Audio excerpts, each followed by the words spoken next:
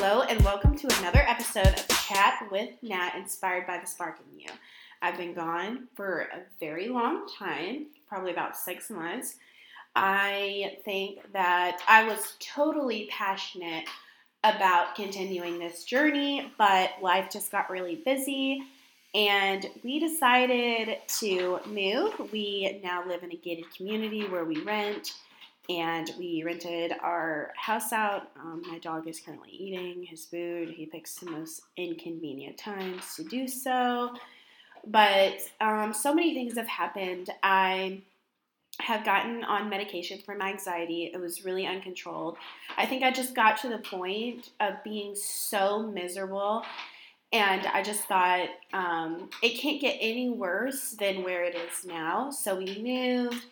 And I got on anxiety medication, and I've really been trying to step out of my comfort zone and just really trying to do that.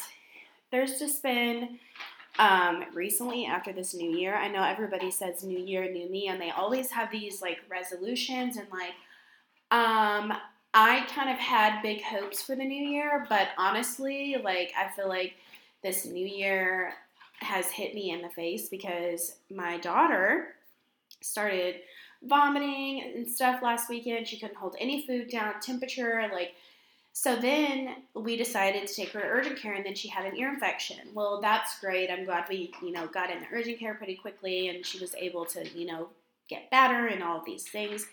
But then she refused to take the medicine. She said it was nasty. So then I had to shove it down her throat and bargain with her and honestly, we all know as a mom or a caretaker of somebody, when somebody doesn't take their medicine, it's so frustrating because you're you need this to get better.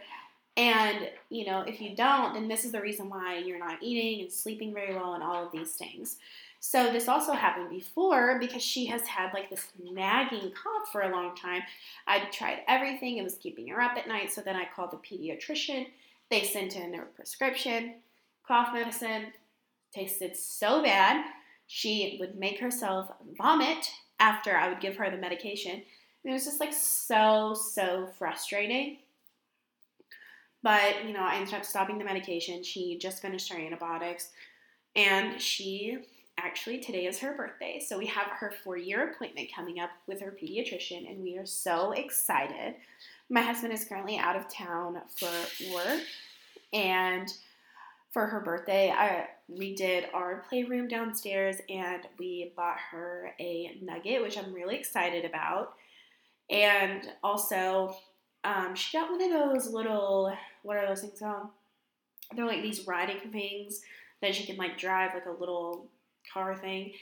And we also got her a step stool type thing for the kitchen so that she's very interested in helping cook. She's very interested in helping wash the dishes, playing in the sink, all those things.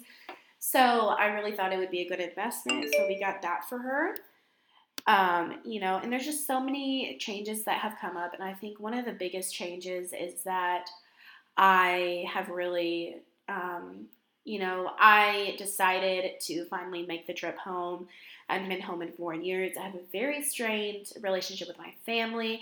And I had just decided that it's really time to take the Band-Aid off because my husband will be deploying soon for 6 months. So I really needed that extra support, and I really wanted to be able to, my aunt has shown an immense amount of dedication to me, and she's really been there, and I really wanted to give her the opportunity to be there for me even more. So we decided to make the trip home, and it was well worth it. We went for Thanksgiving, and the trip went so well that we went for Christmas. That was a lot for all of us. It was an 11-hour trip, but, we made it, and we overall had a good time.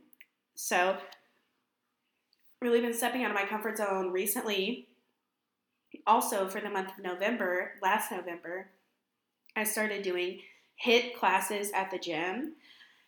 I have also been discussing just some weight loss journey type deal with my primary care doctor. So, I'm really happy in the direction I'm moving, but I'm most proud of myself for really just being very self-aware and just being honest with myself, as I encourage everybody to be. And I have made the decision that, I'm putting myself first. So right now in this stage of life, I am really focused on how I can be the best person and how I can be the best mom to my daughter. And I'm not really thinking about anybody else or how those feelings are. My husband and I, we have decided that we have to work on ourselves for our relationship to blossom. We are still together, but we are focused on, making sure that both of us are doing the things that we need to be doing to make ourselves happy first and not depending on our spouse for happiness. And I think that's a lot of reasons why relationships fail, is because we look at our spouse and think, you have to give me happiness. When in reality, like, we are as people in charge of our own happiness. And like, I think that person's actions can make you unhappy, and like your relationship, there comes a tough point where that can affect your happiness. But I think we should all have happiness outside of our relationship. I think my husband and I, we didn't have that, and I think we finally started to realize that we do love each other very, very much, but we have to be happy solo too, to be the best parents and be the best role models that we can be. So, I'm really excited for the things that are moving forward. I'm still recovering from an upper respiratory infection. So my daughter got sick for a week, and then then the next weekend, I went to the same urgent care, and they diagnosed me with an upper respiratory infection. I have never been so sick in my entire life. It was so crazy. The cough. I've had COVID in July of last year, of 2022. And honestly, like, I felt like maybe COVID was easier to recover from. Not really, because the post-COVID was just so crazy with the shortness of breath. But I really felt like it's taken me a long, long, long time to get over this upper respiratory infection. I'm still struggling. My voice is still affected. 2 nights ago, I could not sleep. So it's just so interesting. I have been watching a couple of shows on Hulu. I love Only Murders in the Building on Hulu. So good. I've recently been watching Love and Hip Hop Atlanta too. The show, like, does anybody else watch reality TV to like get away from the fact that your life, you're like, oh my gosh, this is so crazy and so unbelievable, but like, this makes my life feel like less insane. I love to watch somebody else's life be like crazy, but not my own, if that makes sense. So that's so interesting. I've also started incorporating new routines in my life that I'm really happy about.